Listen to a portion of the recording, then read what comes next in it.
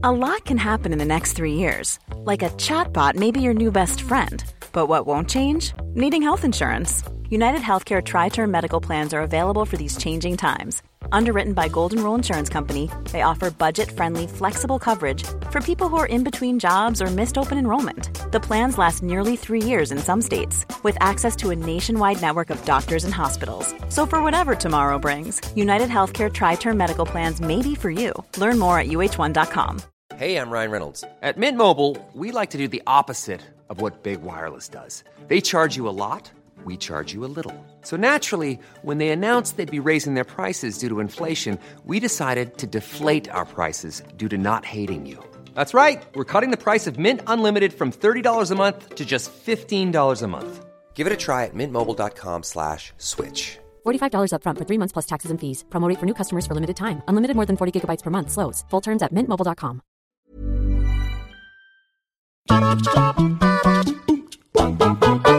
Anonymity can be a useful tool for many. Superheroes, whistleblowers, Twilight fans. And yet for actors, keeping your identity a secret would seem to be self-defeating. So who exactly would prefer to remain unknown, and why? Star power can lend a real weight to a production, but it can also be a major source of plot spoilers. However, remaining incognito can also be indicative of a lack of confidence in the project. James Earl Jones took no credit for the first Star Wars film, but by the time Empire hit the screens, his name was very much attached. With a list containing some of Hollywood's most well-known actors, extreme profanity, and some good sports who were willing to forego their vanity for the love of suspense, I'm Gareth from WhatCulture.com, and here are 6 actors who didn't want to be credited for movie roles. Number 6, Gene Hackman in Young Frankenstein. It seems that every Mel Brooks comedy now has the word classic associated with it. And while some of his films might not have hit all the comedic heights of the majority of his work, Young Frankenstein is the undisputed heavyweight spoof masterpiece. Gene Wilder had such a natural gift for the comic sensibilities of Brooks' scripts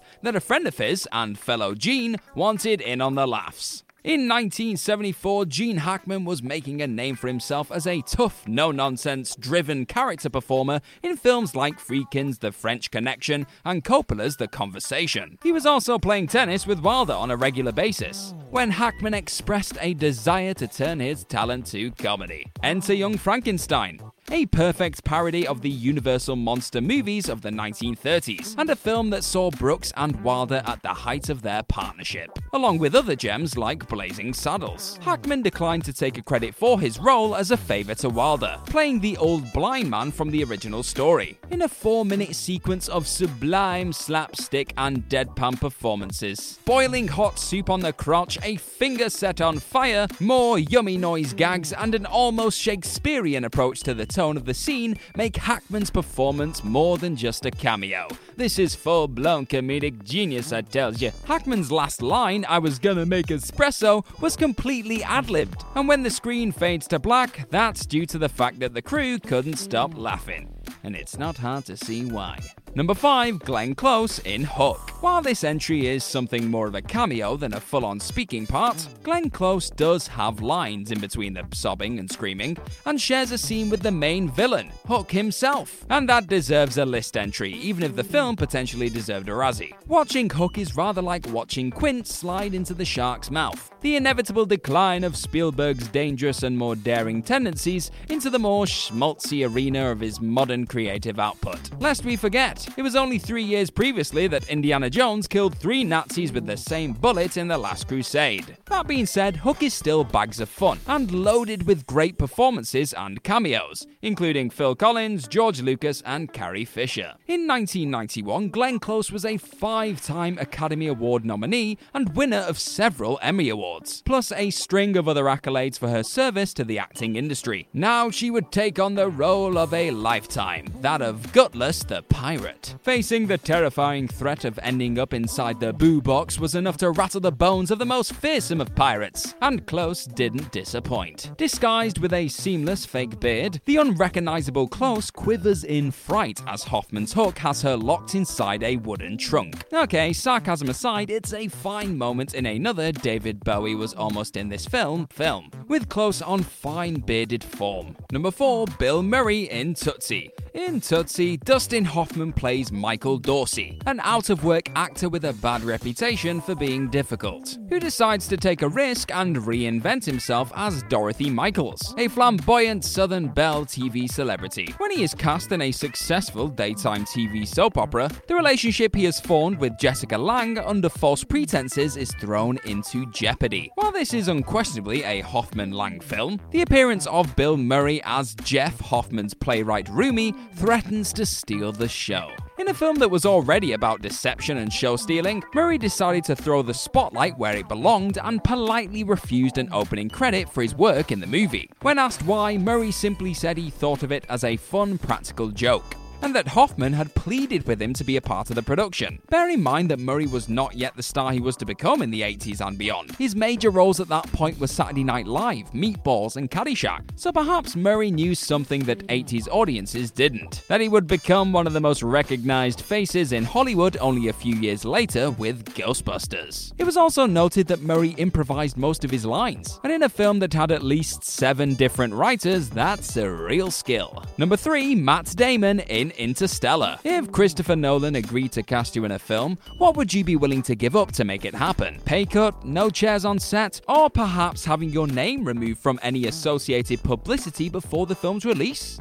Everyone's favorite everyman decided to do just that. With Nolan's usual approach of absolute secrecy, it's hardly surprising that even someone as well-known, well-loved, and probably well-expensive as Matt Damon would take one for the collective Nolan team. Interstellar is a staggering piece of movie-making, an epic sci-fi story that holds the fate of mankind in one hand and the love between a father and his daughter in the other. Despite some complaints about the ending, the lack of clarity on exactly how the science takes a literal back seat to the emotional payoff of the story, and some rare issues with Nolan's usually impeccable pacing, it's powerful stuff. Damon plays Dr. Mann, a scientist and explorer stranded on one of several planets nominated as possible off-world colonies for the dying human race. When faced with the very real possibility of being permanently marooned, he lures the unwitting Coop and crew into staging a rescue/colonization mission, with disastrous consequences. Nolan and Damon realize that if no one knew Damon was in the film, when he showed up, most people would be relieved, thinking, okay, Matt Damon's here, everything's gonna be fine. In an unexpected twist, Damon plays totally against type and attempts to kill Coop, steal the ship, and potentially doom all mankind. Number 2, Mercedes McCambridge in The Exorcist. No one could have predicted the success of The Exorcist. Based on a novel written by a comedic scribe, directed by a man known for downbeat crime dramas and documentaries, starring an as yet unknown 12-year-old girl and a Swedish actor famous for Ingmar Bergman art house movies. The aftermath is the stuff of cinema legend. So how did a very respected Hollywood actress who starred alongside Liz Taylor and Rock Hudson end up screaming obscenities in a film that would be banned for decades? Mercedes McCambridge had a successful career as a Hollywood star throughout the 1940s and 1950s, before director William Friedkin cast her as the demon's voice in The Exorcist. He stated in The Fear of God, The Making of The Exorcist, that McCambridge had the vocal qualities he was looking for: androgynous and weighty. Friedkin then had her tied to a chair and fed copious amounts of whiskey, cigarettes, and raw eggs to produce the multi-layered vocal resonance of Pazuzu the Demon. As for the lack of credit, McCambridge initially declined the offer of a regular billing, believing that the movie, while paying her a salary, would not amount to much, and what anonymity she had would add a greater impact to the performance of Linda Blair. When the film became nothing short of a phenomenon after its release, McCambridge went on to sue Warner Brothers and eventually had her name attached to all subsequent re-releases of the film. The power of cash compels you! Number 1, Edward Norton in Kingdom of Heaven. Edward Norton had enjoyed a full and varied career. He worked as a waiter in New York along with every other actor in the city, played guitar in Hole alongside Courtney Love, himself twice before becoming a well-respected and versatile actor. Ridley Scott had already enjoyed considerable success as a director from the mid-1970s onwards, and managed the seemingly impossible feat of returning sweeping historical epic films back to popular cinema with Gladiator in 2000. With the considerable box office haul of that film, DreamWorks Pictures were clearly keen for another race on the chariots, and Scott was hired for the enormous medieval action flick that would become Kingdom of Heaven. Set at the time of the 12th century Crusades, Kingdom of Heaven sees Balian the Ibalian confronting legendary Muslim commander Saladin. Norton played King Baldwin IV, a monarch ravaged by leprosy and whose face is permanently covered by an eerie, ornate silver mask. In keeping with the character, Norton decided to remain uncredited for the role. In an interview with Empire, he stated, "I didn't want to be billed because Orlando Bloom's character keeps hearing about him. There's this anticipation, this big mystery about him. It's the whole point. And it was a free trip to Morocco." He makes a damn good point. Hey, it's Paige DeSorbo from Giggly Squad. High quality fashion without the price tag. Say hello to Quince.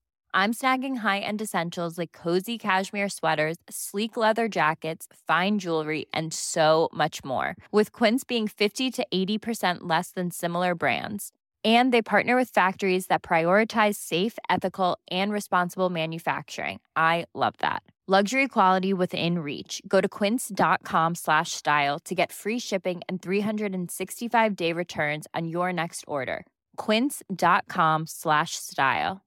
Imagine the softest sheets you've ever felt. Now imagine them getting even softer over time. That's what you'll feel with Boll & Branch's organic cotton sheets. In a recent customer survey, 96% replied that Boll & Branch sheets get softer with every wash. Start getting your best night's sleep in these sheets that get softer and softer for years to come. Try their sheets with a 30-night guarantee. Plus, get 15% off your first order at bollandbranch.com. Code BUTTERY. Exclusions apply. See site for details. When you make decisions for your company, you look for the no-brainers. If you have a lot of mailing to do, Stamps.com is the ultimate no-brainer. Use the Stamps.com mobile app to mail everything you need to keep your business running with up to 89% off USPS and UPS. Make the same no-brainer decision as over 1 million other businesses with Stamps.com. Use code PROGRAM for a special offer. That's Stamps.com, code PROGRAM.